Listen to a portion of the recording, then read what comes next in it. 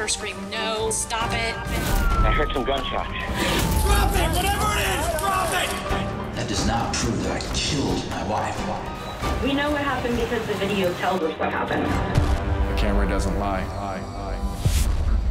This time on Killers Caught on Camera. In West Virginia, a teenager is killed. Mom, we'll take a look in her bedroom. Then hidden from view. No one realized she was missing. And in the UK, during a minor traffic stop, a woman is found with 2 heavy suitcases. Can I just explain? Full of body parts. What the?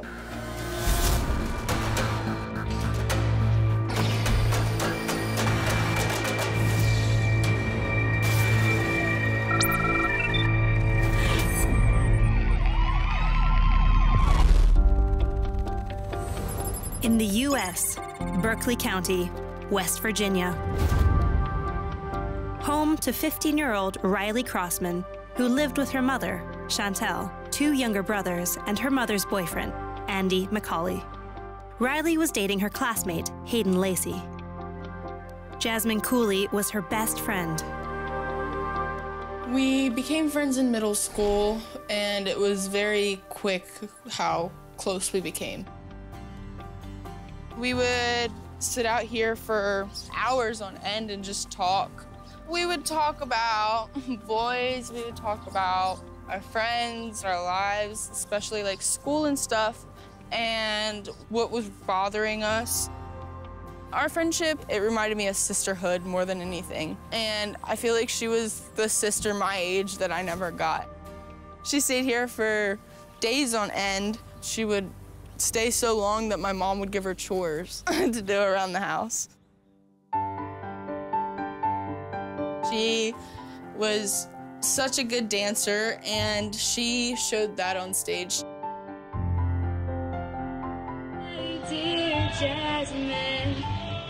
She was able to just dance her heart out or sing her heart out, and she was just so good at what she did.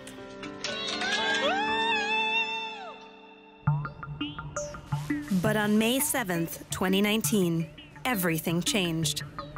I got a phone call, just some preliminary information about a missing 15-year-old Riley Crossman.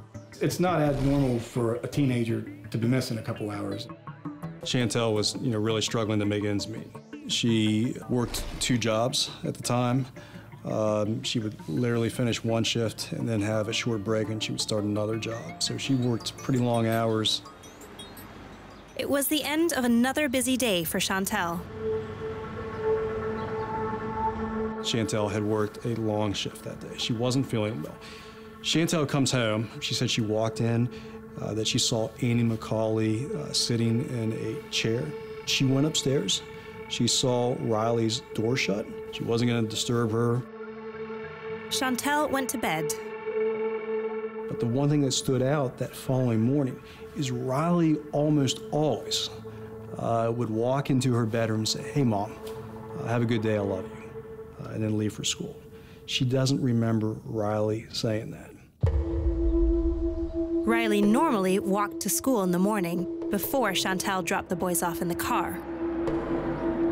Chantel dropped them off, and she went about her day. It wasn't until around the evening hours that she started to notice that something was wrong. Riley hadn't been in touch with her mother all day. Riley was glued to that cell phone, and a lot of the communication with her mom happened to be through that cell phone because Mom was always at work. It wasn't until she came home that evening that she got the phone call from the school that said she wasn't present for school that day. No one realized she was missing. She immediately starts looking around, calling all of Riley's friends. I'd come home from school. My mom had come upstairs, and she was on the phone with Riley's grandmother. And she asked me if I had talked to Riley today. And I said, no, I don't think so. So I had tried to text her, and it didn't go through. And I had gone on Snapchat, so I went to go see if she posted anything, and nothing was there. Chantel also tried calling Riley. Immediately went to a voicemail. The police got involved. They kind of took it as a runaway complaint. Riley's father lived nearby. He didn't believe she'd run away. He, in his heart, thought there was something more to this. And that prompted Captain Stapleton of the Sheriff's Department to drive back out to the location. The police headed out to Riley's home. They met up with Riley's mother, Chantel, and her boyfriend, Andy. You mind if we take a look in her bedroom? Hey, Poppy. Here up steps. This is her straight back? Yes, sir. So this is a photo of Riley's bedroom. And at first it was this messy bedroom, but the more they looked at it, they're like, this isn't matching up. This was her book bag. Debbie said she wore it, but she said the kids already went through everything. Her book bag is there. Her eyeglasses were there. Are those glasses she wears? Yes. Does she use them all the time? All the things that if you're going to run away, typically a teenager would take with them. The cell phone was missing, but her purse was there. Money was there. Money. As they begin to look around this room more, again, there's a pile of clothes everywhere, they start to notice blood. Blood was on her sheet. The blood was also on the comforter. This is the only mirror we have like this, so I came in yesterday morning, and I don't remember that being there. According to Chantel, Riley's room looked different to how she last saw it. I feel like I would have noticed her book bag still being here, and especially her glasses, because this is not exactly the way it was. I've been in here digging and looking to see if there was a note or anything like that. There was no note.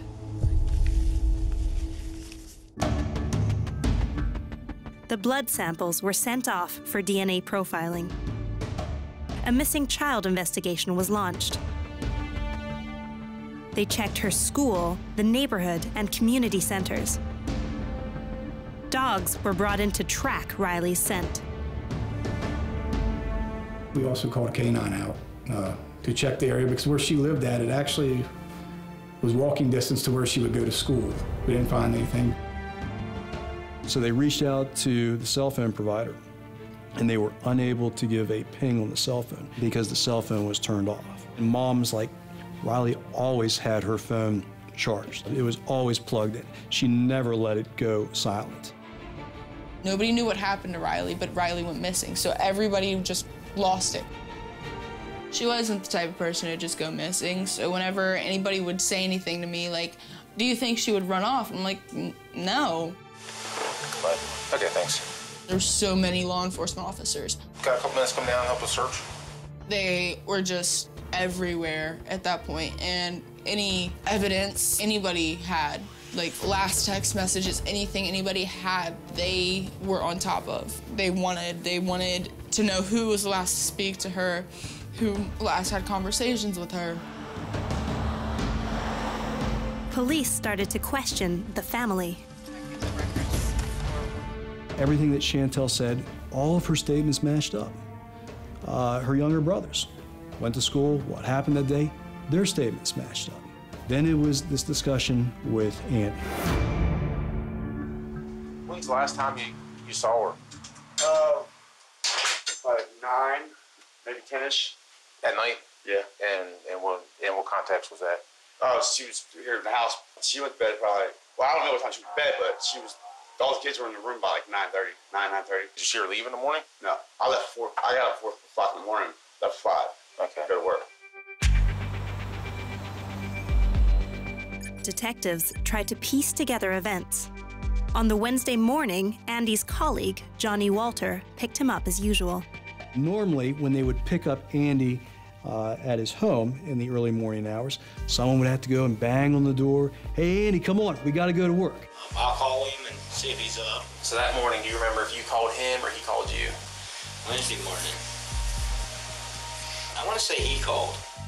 This particular morning, Andy couldn't wait to go to work. Andy confirmed to police that he got to work on time and stayed there all day. Were you at work all day on Wednesday? But Chantel said Andy was missing from work, an absence confirmed by his colleague. And he gets back at roughly, it's probably 2:45. So he was going a while then. Four, almost 5 hours. Detectives wanted to know where Andy went for 5 hours the day Riley went missing and called him back in. You know, I just talked to Johnny, right? Saw him leaving. Okay. Would you be surprised if he told me something completely different? Maybe. Do you not remember leaving that job site and going to Red Hill? Oh, yeah. Oh, I'm sorry. We did go to, I'm sorry. We did. You're right. Okay. You're right. We did go to, and did a shelf. How long were you there at Red Hill?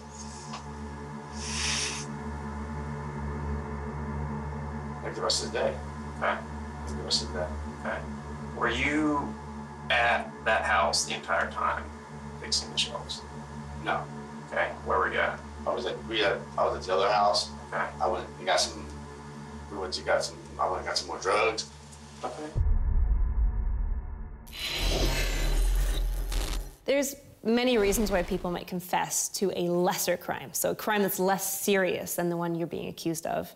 And one of the main reasons is to divert the attention of the police and to basically say, hey, look over here. So it's effectively an alibi, or I am trying to muddle up the investigation and say, yes, you caught me, but for this other thing, not for the main thing that you're actually interested in. So it's a distraction technique most of the time. Would you say that there was enough to still do another line each? Oh, yeah. A couple lines each? Oh, yeah. Okay. So you wouldn't have to, you didn't need any more coke? No.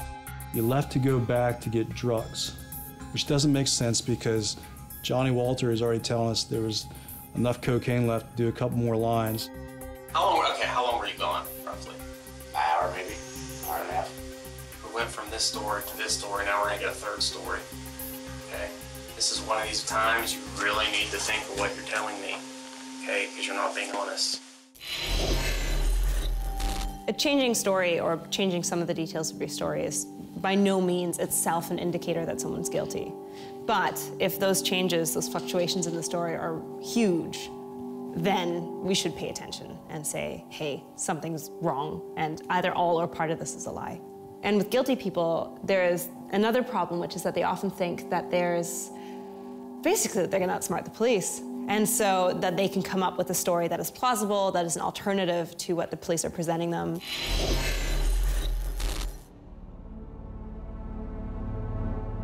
Another problem was that Andy said he left his cell phone at home when he went to work. Police were unable to track his movements through phone data and had to change their tactics. We were lost at that point in time. He fell off grid. We knew that he came back to work roughly 4.5 hours from the time that he left. He was unaccounted for. So he left this neighborhood, got in his truck, and basically tore out of there. Detectives turned to CCTV footage for answers. The task force and other members of law enforcement had already been going up and down Route 9. And they canvassed, they went from every business and every home. And we found cameras from various businesses. A camera attached to Hedgesville School gave them their first breakthrough. These are the cameras you can see up on the right corner and the left corner here that captured Andy McCauley leaving his work site. That was our starting point. We knew the direction of travel, we knew that he was on Route 9, and that was our tracking point at that point in time.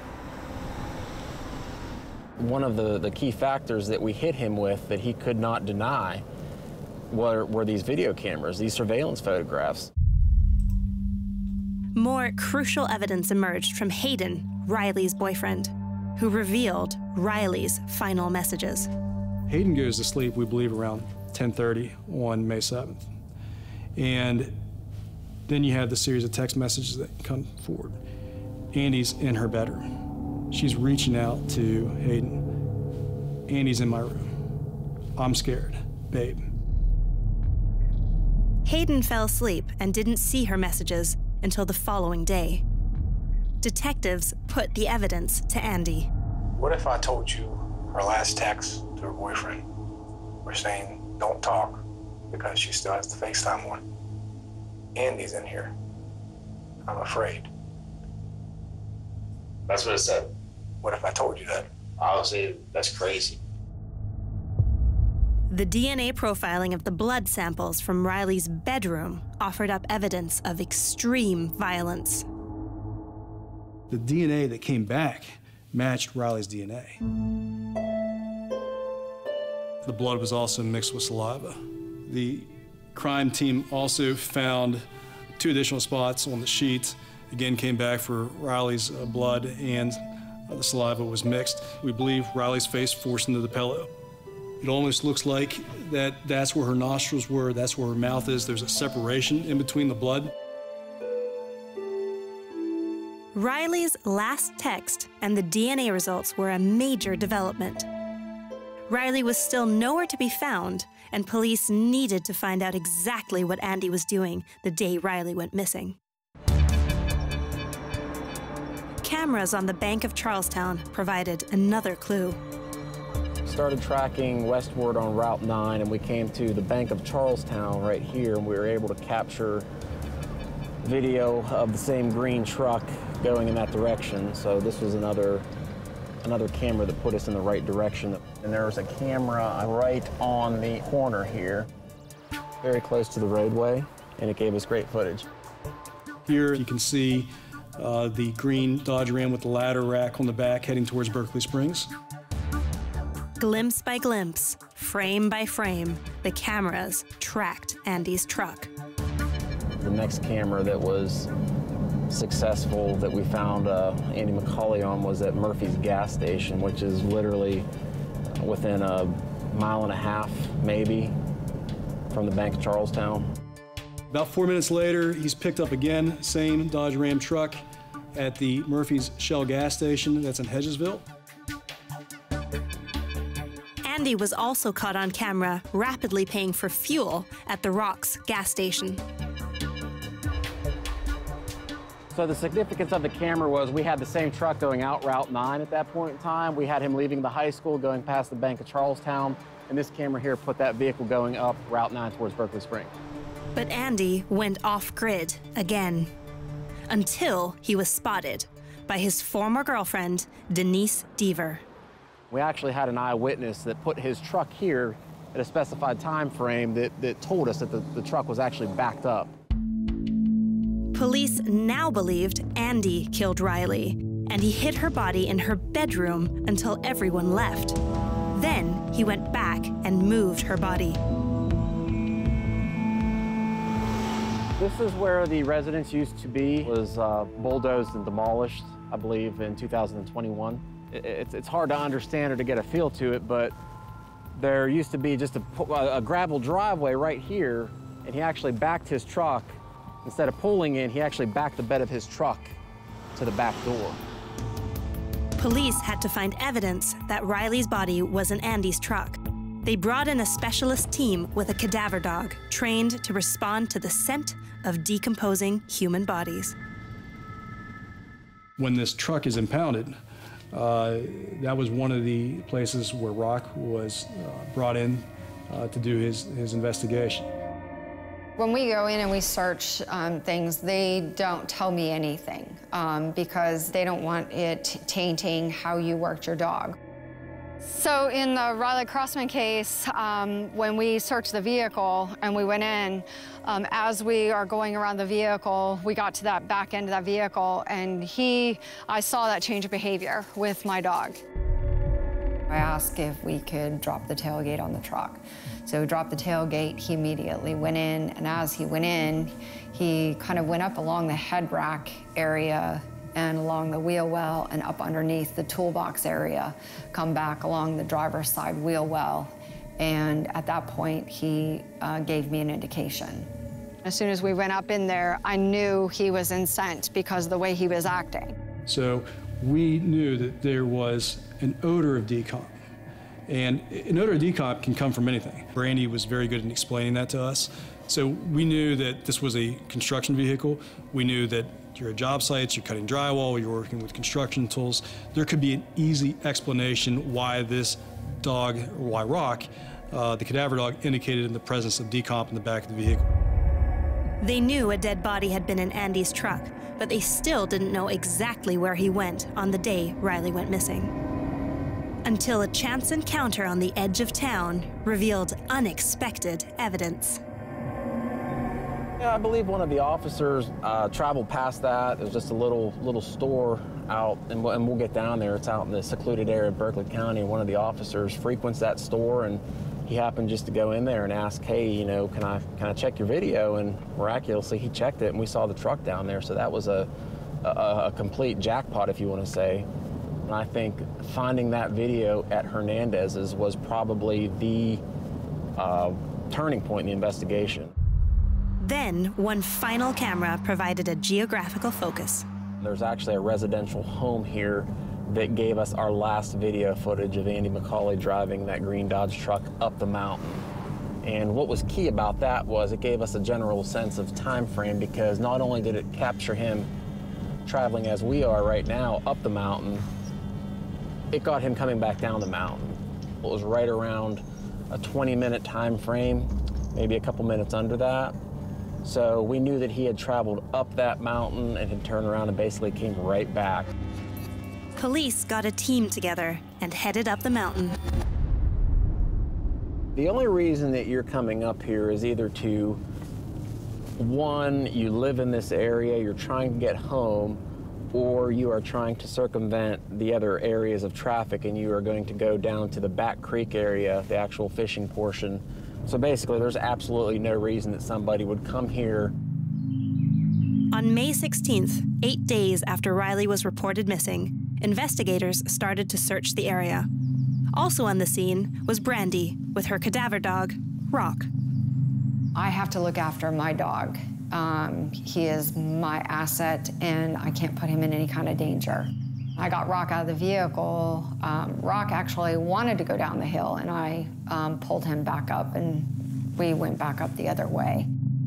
And as the officer was driving down the hill, he noticed there were a lot of birds in one location. And he smelled something that he had smelled before. He got out, and he saw this body over the hill. Part of our training is looking out for evidence, especially in cases like this. And so as we walked up on the side of the cliff where her body had been dumped off of, I saw a bunch of these screws that were there. I mentioned to the forensics, I said, I think I saw these screws yesterday in the back of that vehicle. They were very crucial screws. They were very unique and very identifiable, and they were found right here lying essentially next to her. That was another link to everything with him. And upon finding that body, the first thing that we did was put eyes on Andy McCauley. He was working at that job site up by Hedgesville High School. 8 days after Riley was reported missing, her mother's boyfriend, Andy McCauley, was arrested. Our theory in the case is that when Andy went into that room, he was intending to do something. And I don't have any direct evidence of this, but I believe he went in there to sexually assault her. And I think Riley was trying to get help. And the only thing she could possibly do is scream for her mother. And he wasn't going to allow it. Andy couldn't escape the evidence caught by the cameras. Without the videos and without the footage, it would have made this case very difficult to prosecute. Sure, it helps to have a camera catching the crime, but we had probably the second best evidence with the cameras catching every other thing involving Andy's movements and Andy's statements that weren't matching up. And then when you looked at that evidence, the jury was able to draw a reasonable conclusion and were convinced beyond a reasonable doubt that he committed these crimes. There is no explanation for anyone else other than Andy McCauley. Cameras showed every one of those admissions and then the lies. That was absolutely critical for those cameras to show that, to paint the picture to the jury. On the 4th of November, 2021, Andy McCauley was convicted of first-degree murder and child abuse resulting in death. He was sentenced to life in prison without the possibility of parole. This candle is the candle I got from her visual the day they announced that her body was found. And then the day that they announced that Andy was guilty, they did these personalized necklaces, and it's got her name on them when he was guilty. We did a big balloon releasing. There was no reason that she shouldn't have graduated high school. There was no reason she shouldn't have had her 18th birthday. But I feel like I will do everything in my power to outlive that for her and get those experiences because she deserved them. Everything I do is for Riley at this point.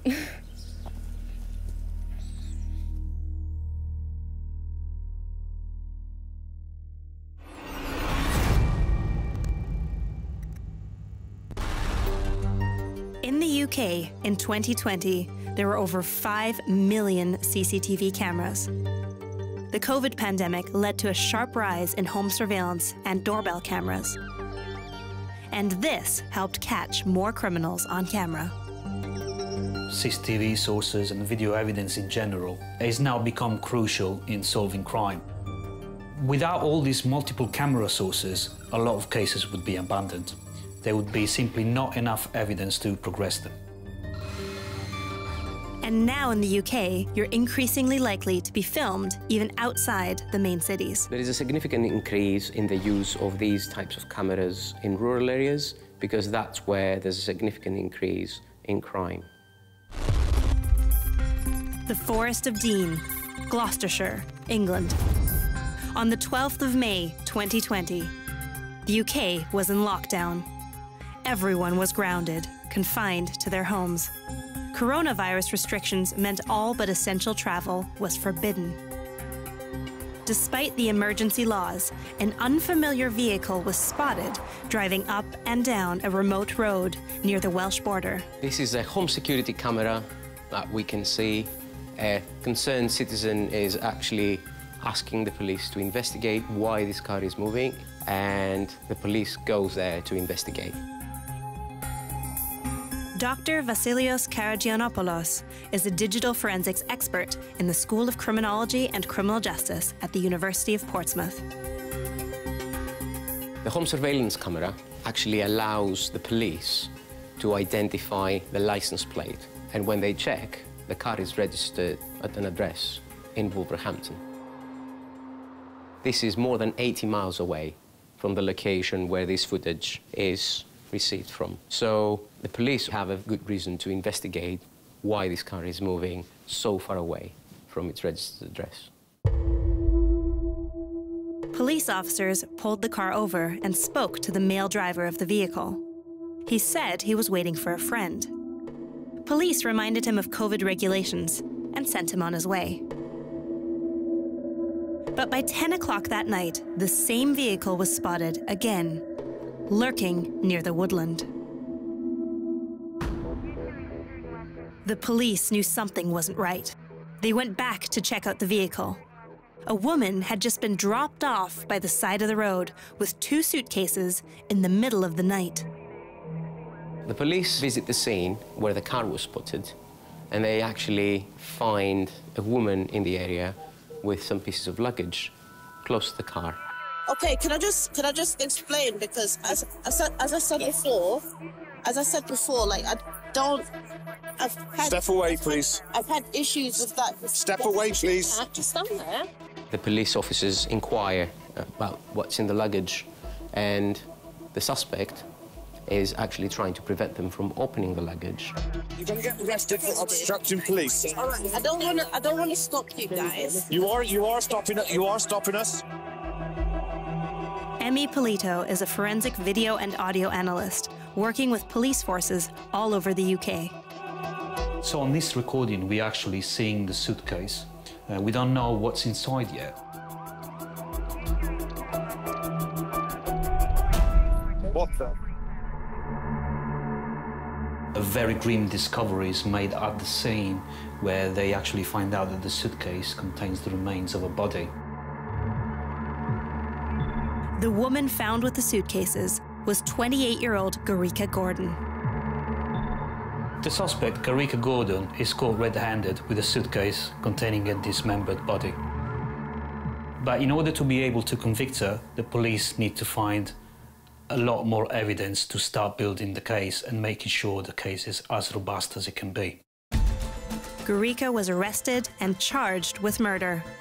The driver was held for assisting an offender.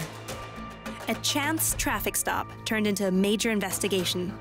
The police had to start from scratch to find out how Gurika was involved and the identity of the body in the suitcases.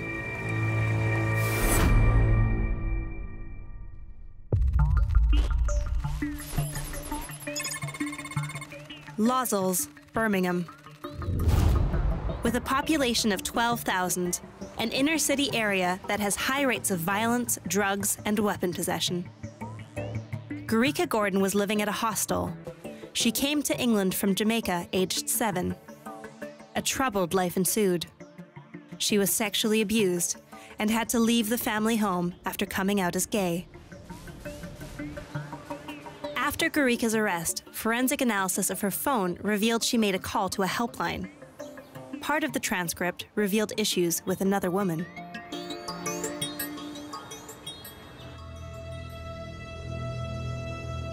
Phoenix Nets was also living in the same hostel. A 28-year-old woman who dreamt of becoming a paramedic. As a child, she was a keen rider and close to her family. Phoenix was desperate to move back to London, but lockdown stalled the move. On the 7th of April, Phoenix sent a worrying text to a friend. There's a girl here who keeps asking me to be sexual. I think I'm going to move back to London. It's scaring me. We can see there's a clear indication that she was concerned about this girl. Coral Dando served on the front line as an officer in the Metropolitan Police in London. She is now a professor of forensic psychology. They may have had a friendship, a female friendship, and Gurika wanted to take that further, it would appear, and it seems as if Phoenix didn't want that. The information suggests that she was very anxious, very upset about Gurika's sexual advances towards her. And of course that is a form of sexual violence, and it can happen between same-sex relationships in the same as it can do in any other relationship. Unwanted sexual attention can have a significant effect psychologically, emotionally, can trigger anxiety. And it seems as if Phoenix was a vulnerable young woman, and I think it triggered a vulnerability response, an anxiety response in a way exactly as we would predict. Vulnerable people are more likely both to be perpetrators of crimes and to be victims of crimes. Both the victim and the perpetrator were vulnerable. So these weren't people who came from really stable environments with lots of resources. These are people who had, in different ways, needs, and these needs weren't being met. Hostels are also a sort of in-between space where you're not meant to stay there forever. You're meant to be there as emergency housing or for a temporary amount of time. And that can lend them a very transitional feel in that people are in and out a lot. And you're encountering strangers and you're sleeping in very close proximity to strangers. In no other context would you be doing that in the same way. And so it can open up new and different dynamics, which can also lead to violence or difficult situations. So it's not to say that hostels are inherently dangerous, it's just that there are a lot of people with existing vulnerabilities in them. With Gurika in custody, digital forensic teams checked the CCTV footage obtained from outside the hostel. So we have CCTV here from the suspect's home, and it's the job of the police to go back days, weeks, even months to try to find valuable evidence as to what has happened. On the 11th of April, Phoenix was captured on CCTV. But in the early hours of the 16th of April, another woman living in the hostel heard noises of drilling and banging and someone shouting for help. At around 5:30 in the morning, a search was made on Phoenix's phone. Mobile phones and smartphones are incredibly important to an investigation, not just because of call records, of text messages. In this case, the police were able to identify a number of searches conducted on the mobile phone that were of interest to the investigation. One of the searches was how to fix a punctured lung. One was internal bleeding. Can someone recover from getting stabbed? Over the next few days, CCTV from outside the hostel captured a series of unusual activities. The police are trying to get a better picture of exactly what has happened. And as a matter of fact, the CCTV reveals a number of suspicious activities carried out by the suspect. A cover-up appeared to be underway. The suspect is found at the DIY store buying cleaning products. On the 20th of April, a van arrived to collect carpet, a bed, and some black bags. The suspect can be seen carrying bin bags, even though the footage is at night, it's bad quality. When the search history was cross-referenced with CCTV footage and cart purchases, a gruesome picture began to emerge. We also know that the perpetrator was looking for a circular saw. We can actually see a person delivering a big box to the suspect's address that could actually be including the circular saw she purchased. The pathologist's report confirmed the body parts found in the suitcases were dismembered with a circular saw. And police determined through DNA analysis that the dismembered corpse was Phoenix Ned's. If you picture dismembering someone, the intense, emotional, visceral sort of gut reaction to that is the worst thing I can possibly think of doing. And so we assume that someone who has gone through with dismembering a body must also have felt that way as they were butchering up a body.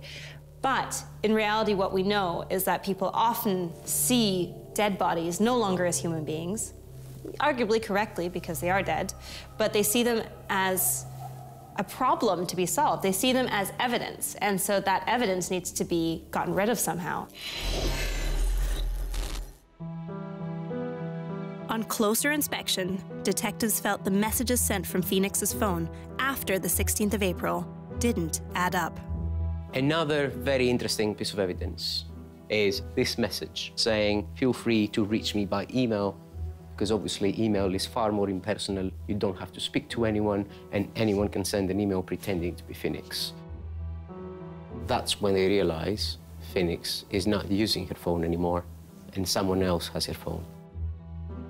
It's not unknown to use the victim's phone to send out text messages, to send out information, to deceive the outside world, to suggest that that person is still alive. And that's clearly what's happened here. In a lot of the cases I've seen recently, people have at some point pretended to text on behalf of somebody else, or they've sent an email lying about their whereabouts or the victim's whereabouts, and it's usually to buy themselves more time and to fake that this person is alive for some period of time.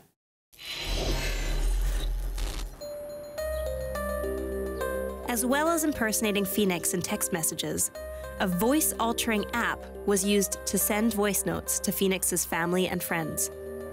Of course, these apps can be used in various different ways, and we can see here they can be used for criminal purposes as well.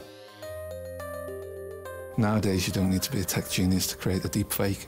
There's plenty of apps available you can download to your phone or your laptop. I can just capture somebody's voice using a machine, and I can get them to say things they never said.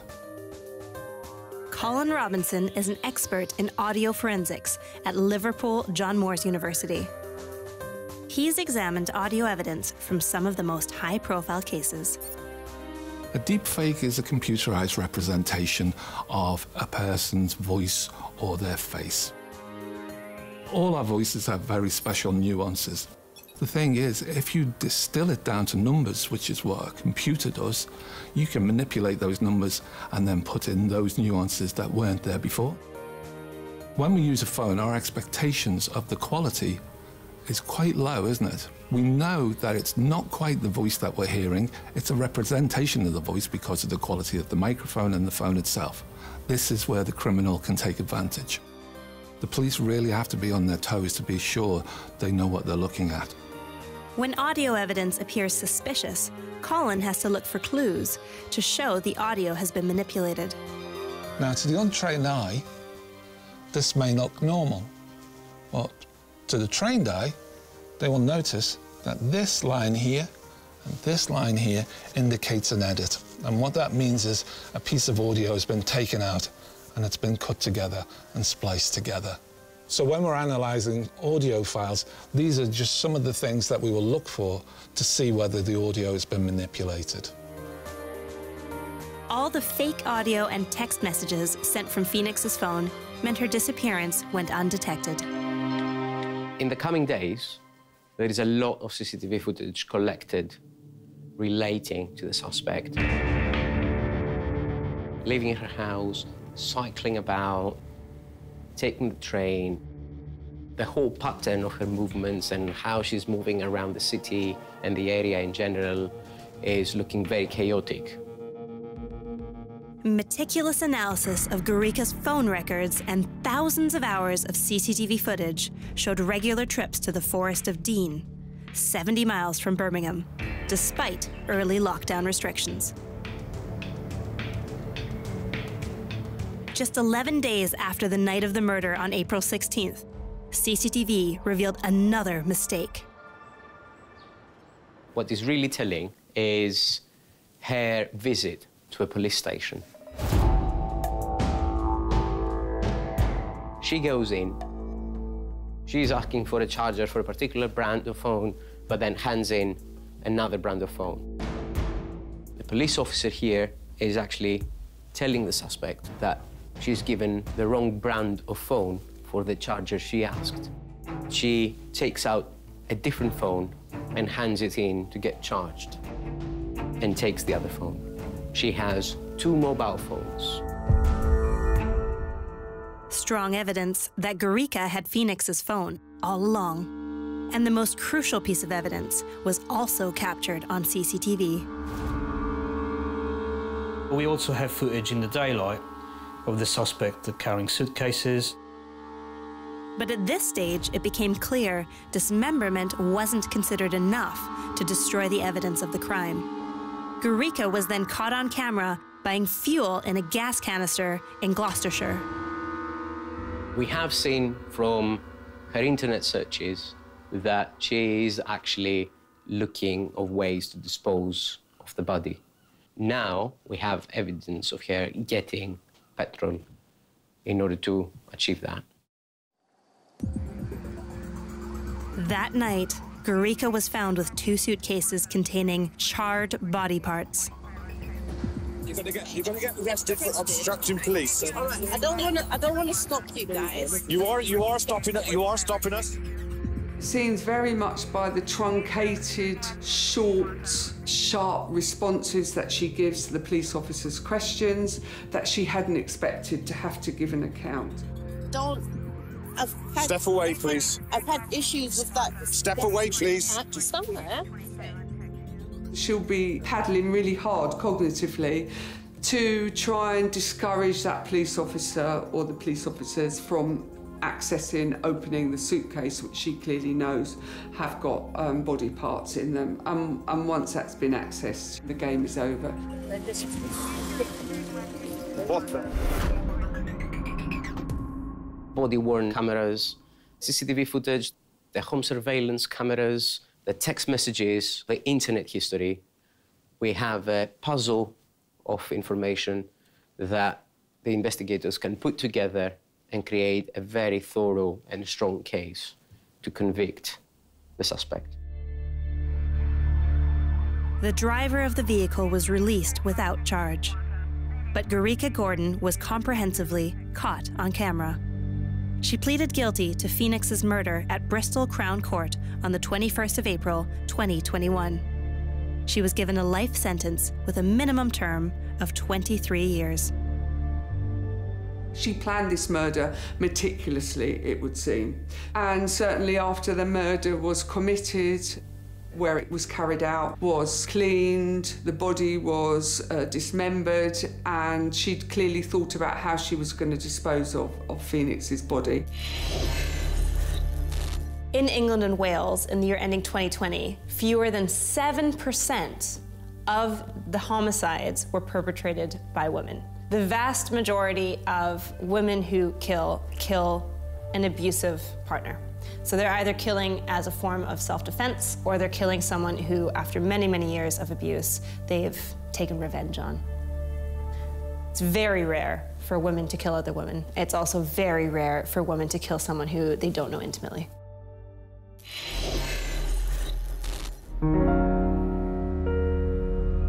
Remote rural home surveillance was crucial. If police officers hadn't been alerted to a suspicious car driving during lockdown, they wouldn't have come across Gurika near isolated woodland with the suitcases. And Phoenix's murder may never have been solved.